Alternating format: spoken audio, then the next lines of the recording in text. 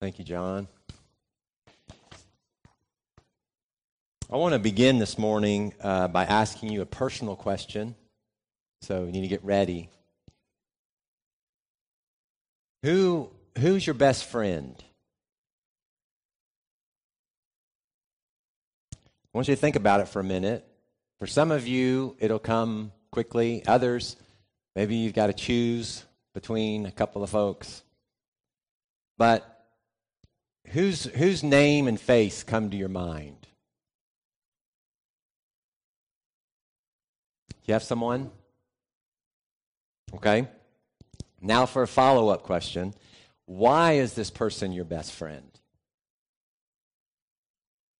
What are some of the characteristics that make this person such a good friend of yours? I want you to think about that. Think maybe of 2 or 3 characteristics that come to mind about that person that make that person a good friend of yours.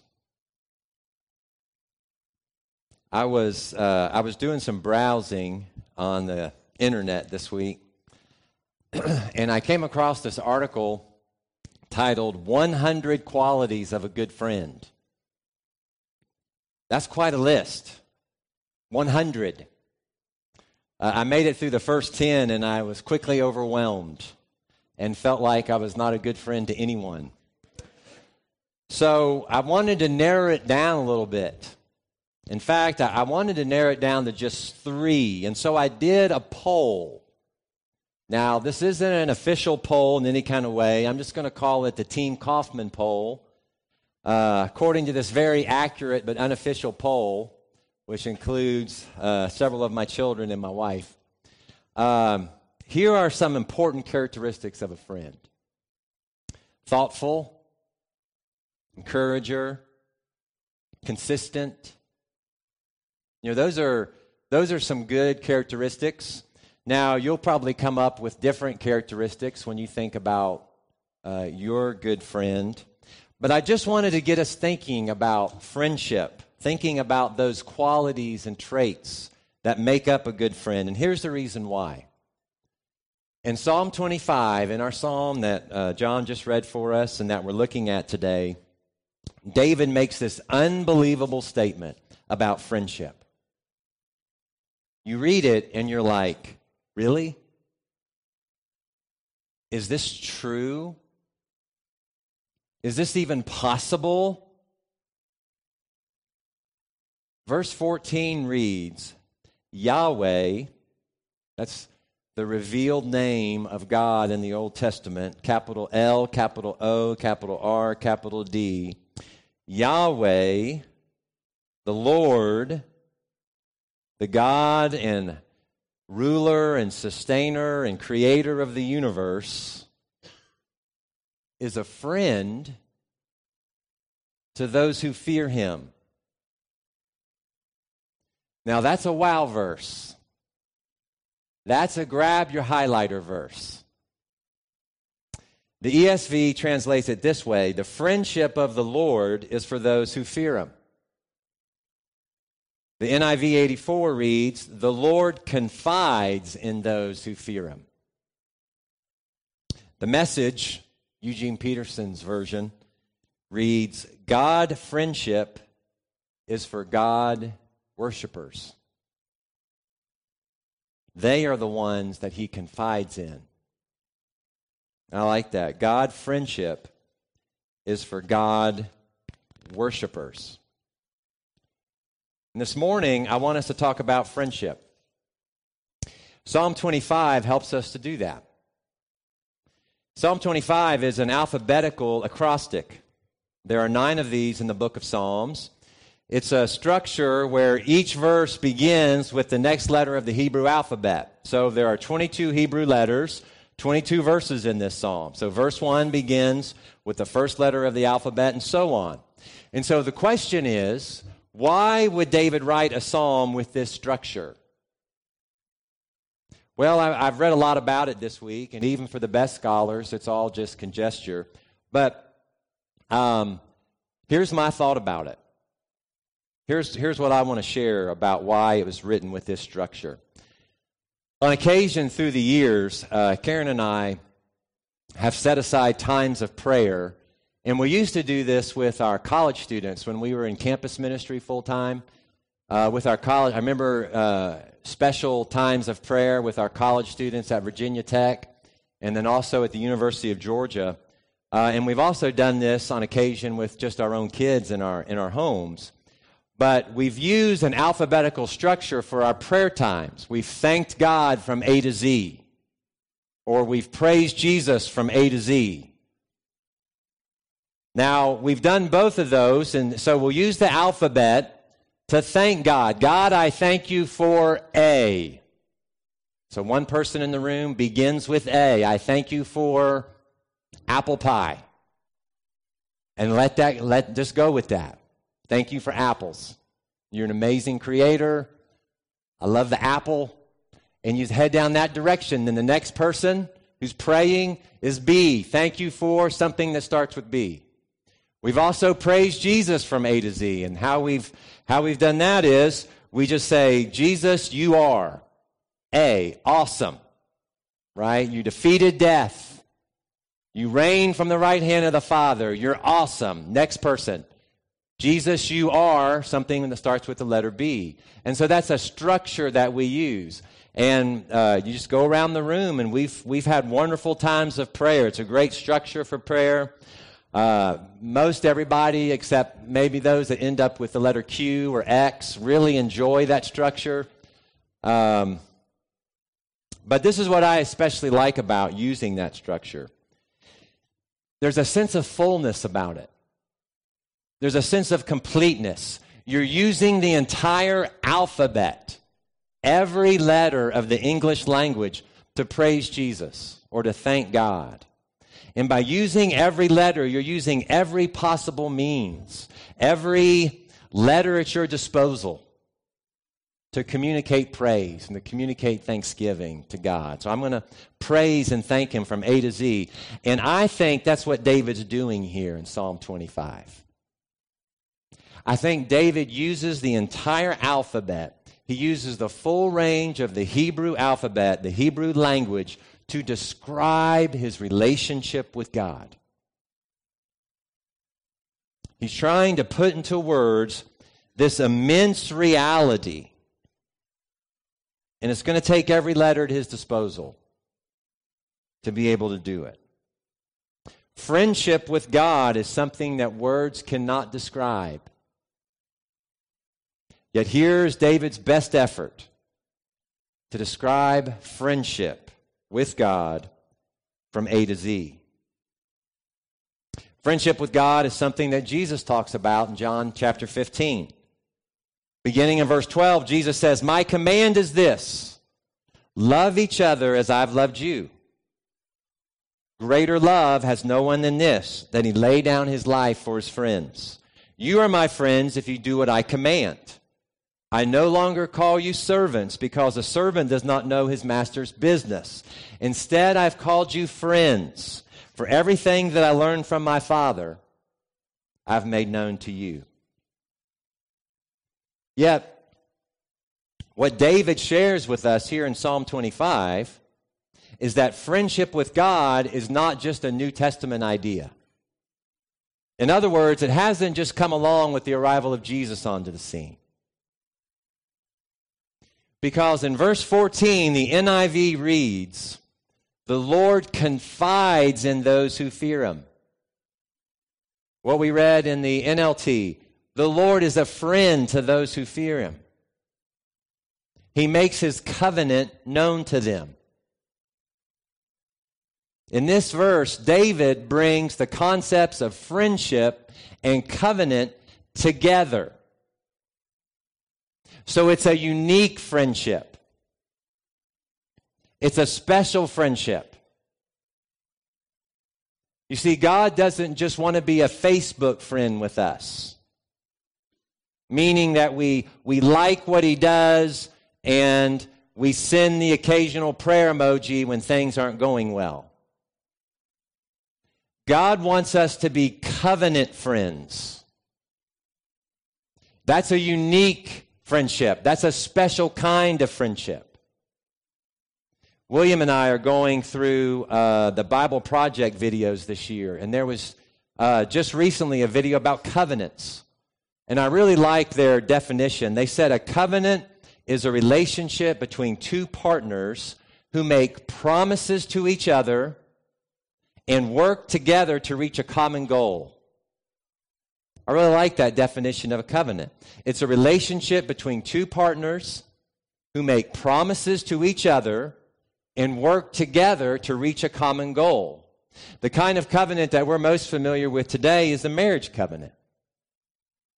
Husband and a wife choose to enter into a relationship. They make promises to one another, and they commit to work together as partners to reach a common goal. That's a covenant. And it's this kind of relationship. It's a covenant friendship that David's talking about in verse 14 of Psalm 25. The word that's translated as friends in several translations is literally the Hebrew word confides. It's how the NIV 84 translates it. And so the idea of this word is that it's only a friend who we would confide in. Right? It's a friend that we would choose to confide our secrets with. It's a friend that we would choose to discuss our personal conversations with. It's a friend who we would seek counsel with when we have decisions to make. We surely not do any of those things with an enemy or with a stranger, but with only a friend. And it's this type of friendship, this covenant friendship, that God wants to have with us. Here's a book that I've owned since college and have gone to time and time again. It's a wonderful book about prayer. But the author's name is John White. It's called Daring to Draw Near. Highly recommend that book to you. But here is what he writes about this friendship with God, and I really appreciate it. He says, what God is saying, he's saying that I have changed the relationship of creator to creature, of judge to sinner, and I've added a new dimension to it. I've selected man to be my friend. I also want him to be my partner.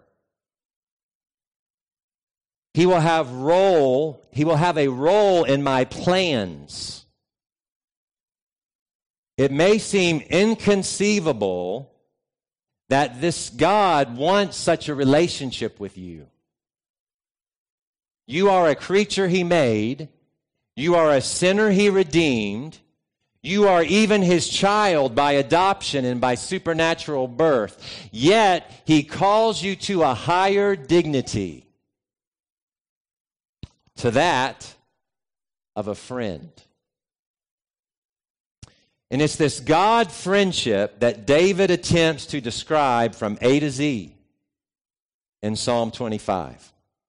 Now, earlier, I asked you to think about some of the characteristics that you're looking for in a good friend. Well, in the rest of our time together, here's what we're going to do. I want to share with you from Psalm 25 3 characteristics that God's looking for in a friend. 3 characteristics. And believe it or not, they all begin with the letter F. Faith, forgiveness, and fear. Faith, forgiveness, and fear. And we're going to spend just a few moments looking at each one of those characteristics this morning. 3 characteristics that God is looking for in a friend, in these covenant friends. First, God friendship is one of faith. I want to read again verse 1. Verse 2. To you, O Lord, I lift up my soul. In you I trust, O my God. Do not let me be put to shame, nor let my enemies triumph over me. God friendship is one of faith. This psalm is all about trusting God. It's all about trusting God. And trust is faith in action. You see, faith is the belief, and trust is the action. Faith is believing that God is my friend.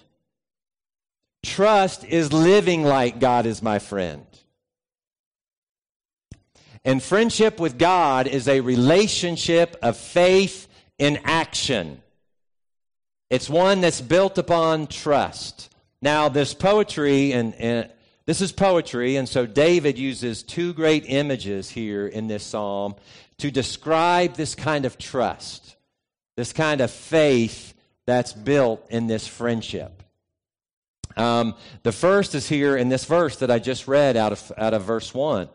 The psalm begins here with, "O Lord, I lift up my soul to you." This is wonderful imagery. It's imagery that's found here and actually found all throughout the Old Testament in the Psalms especially. But this language comes from the image of taking an oath. It can be courtroom language. Before you testify in a court of law, you put one hand on the Bible, and then you lift up your other hand, and you swear to tell the truth, the whole truth, so help me God. This is the language. That's the imagery. So to lift up my soul to God is to swear by oath that I will trust in Him alone. When we lift up our souls, we are declaring to God and proclaiming to one another, I swear to trust in God and in nothing but God, so help me God. That's what it means to lift up our souls.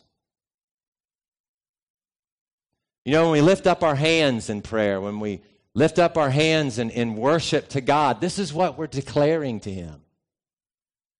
It's a physical gesture of trust. It's saying to the Lord, I trust in you and you alone. There's no one else worthy of my trust.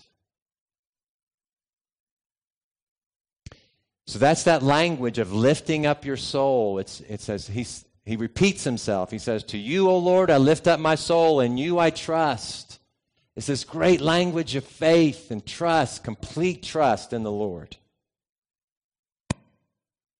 And then he uses another image of trust in God in verse 15 when he writes that my eyes are always on the Lord. Again, this is a wonderful statement of trust. He's saying, I will keep my eyes focused on Him, for only He will release my feet from the snare. Well, I love this imagery. It's so easy. It's so easy when we are in difficult circumstances. It's so easy when we're in tough situations for us to take our eyes off the Lord and put them onto the situation and onto the circumstance. See, it's so easy here for us to take our eyes off the Lord and instead put them on the snare, to use David's language. And we can get so focused on the snare that we forget the Lord. But David, in this great statement of trust, said, my eyes are ever on the Lord. Not going to take my eyes off the Lord. You know, in Matthew chapter 14, a great illustration of this, the disciples are in the boat one night, and Jesus comes by walking on the water. Well, the disciples are terrified initially. They think it's a ghost. Jesus says, don't be afraid, it's me. Peter says, if it's really you, let me come out to you. Jesus says, the water's warm, come on. Peter gets out of the boat, starts walking on the water to Jesus. That's amazing. Matthew tells us in verse 30, but when Peter saw the wind, he became afraid, and he began to sink. What happened? He took his eyes off of Jesus. Jesus saved him and said, "Oh, you of little faith. Don't take your eyes off of me." It's a great statement of trust. My eyes are ever on the Lord, for only He will release my feet from the snare. It's great imagery of trust. And so, this God friendship is one of faith. It's one of faith in action. It's trusting. It's lifting up our souls and swearing all of our trust to Him. No matter what's going on around us, no matter the circumstances, no matter the tough situations, we're keeping our eyes on Jesus. So God friendship is one of faith. Second, God friendship is one of forgiveness. It's one of forgiveness. At the very center of this psalm is verse 11. And that reads like this in the NIV, "For the sake of your name, O Lord, forgive my iniquity, though it is great." The NLT reads, "For the honor of your name, O Lord, forgive my many, many sins." You see, at the heart of this God friendship is forgiveness. And what David does in this poem that I find really helpful is that he connects forgiveness with our memories. Verses 6 and 7, he writes, we sang it earlier, right? He writes, "Remember, O Lord, your great mercy and love, for they are from of old. Remember not the sins of my youth and my rebellious ways. According to your love, remember me, for you are good, O Lord." He connects forgiveness with our memories. Listen, this is amazing. Just for some perspective this morning, my laptop, which I got a nice little laptop. I spend many hours during the week on my laptop preparing sermons and such, and so I appreciate my laptop. It's a nice laptop. My laptop has 16 gigabytes of memory. It's not a lot. I don't need a lot. I'm not playing games on it. All I'm storing on that thing are Word files, basically. But it's a great little laptop. It's got 16 gigabytes of memory on it. Listen to this. Scientists say the human brain can store about 2.5 million gigabytes of information. That's unbelievable. The way God has made us is remarkable. Now, I know some people like to, on occasion, binge watch maybe a whole season of a show, or, I've heard people do such things. Just to help put this in perspective, you would have to binge watch. You'd have to sit down at the television and binge watch your favorite TV show continuously for more than 300 years to fill up the amount of memory storage in your brain. You get the picture? Our memories. There's plenty of room for memory storage. The question is, what memories are we choosing to store up there? Are you following me? Because, see, forgiveness has to do with memory storage. And David here, it's a wonderful prayer request. David here asks God to store memories of his great love and mercy, for they are from old, he says, instead of memories of his sins of youth and rebellious ways. In other words, his prayer request is to store God's ways from antiquity instead of David's ways of iniquity.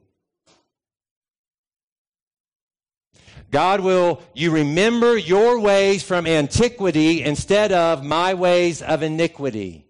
So the request is to remember your great love and mercy instead of my great sins.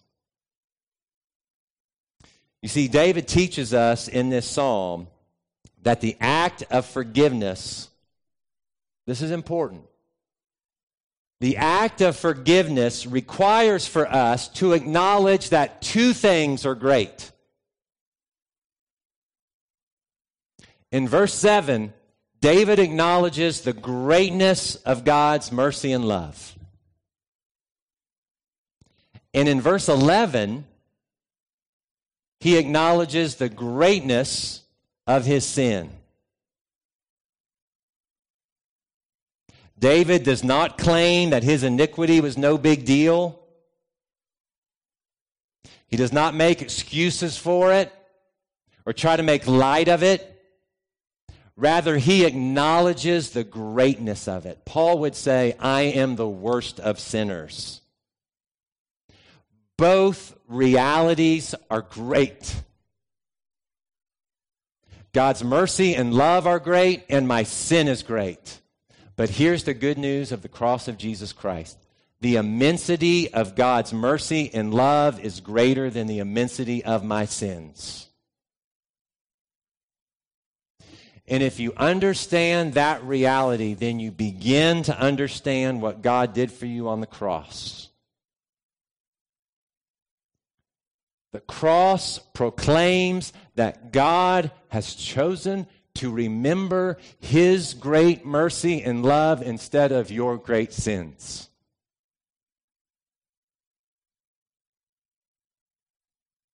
And so, part of being God's friend is doing the same.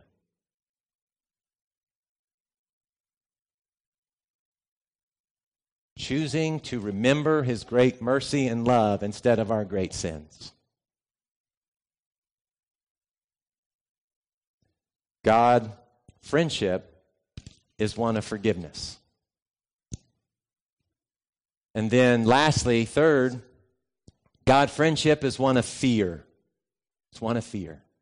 I want to read verses 12 and then verse 14 to you again. Verse 12 reads, "Who then is the man that fears the Lord? He will instruct him in the way chosen for him." And then verse 14, "The Lord confides in those who fear him. He makes his covenant known to them." And so the last characteristic of this God friendship is fear. You know, these two verses are amazing to me because David tells us that the Lord instructs those who fear him. The Lord confides in those who fear him. The Lord makes known his covenant to those who fear him. It's really clear. God friendship is only for those who fear him. But you might say, well, that's kind of an unusual word to use when talking about friendship. But this is a good fear. This is a healthy fear. This is a proper fear. Listen, God is our friend, but he's not our buddy. He's our Lord. Capital L, capital O, capital R, capital D. And this psalm is all about our friend who is the Lord guiding and instructing and teaching and making known his ways to those who fear him.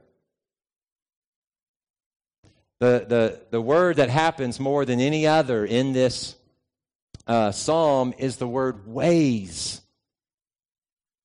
God wants to share his ways. He wants to instruct his ways. He wants to teach his ways. He wants to guide his ways with those who fear him.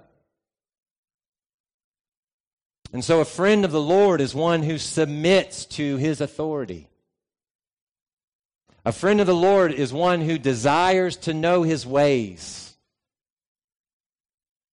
David cries out to him, "Show me your ways and teach me your paths." You know, much can be said about the fear of the Lord, and we don't have time this morning. But in the context of Psalm 25, it means to be one who is both humble and hungry. Both humble and hungry. Both humbled by and hungry for. Humbled by this extraordinary opportunity to be a friend with the God of the universe. And hungry to know God and his ways more each and every day, because we do not have another friendship like it.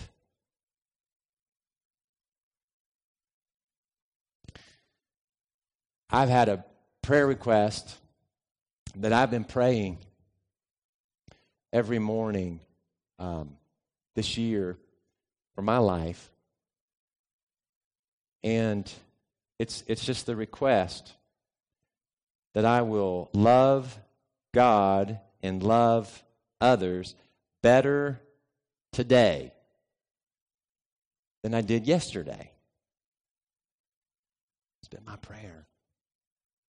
And that speaks to this, just this hunger, this desire to know his instruction and to know his ways and to be taught by him and to be led by him. And so one who fears the Lord is humbled by this friendship and hungry for more and more of it each and every day. Let me close with this. Listen. If the idea of being God's friend doesn't captivate your every thought and thrill your very soul, then there's nothing else for you. I don't know what else to tell you. Friendship with God is the gift of salvation. I don't know how to make it more clear to you. It is the good news. I've shared this quote with you many times before. It's from one of my professors that I had during my time at Lipscomb. His name was Randy Harris.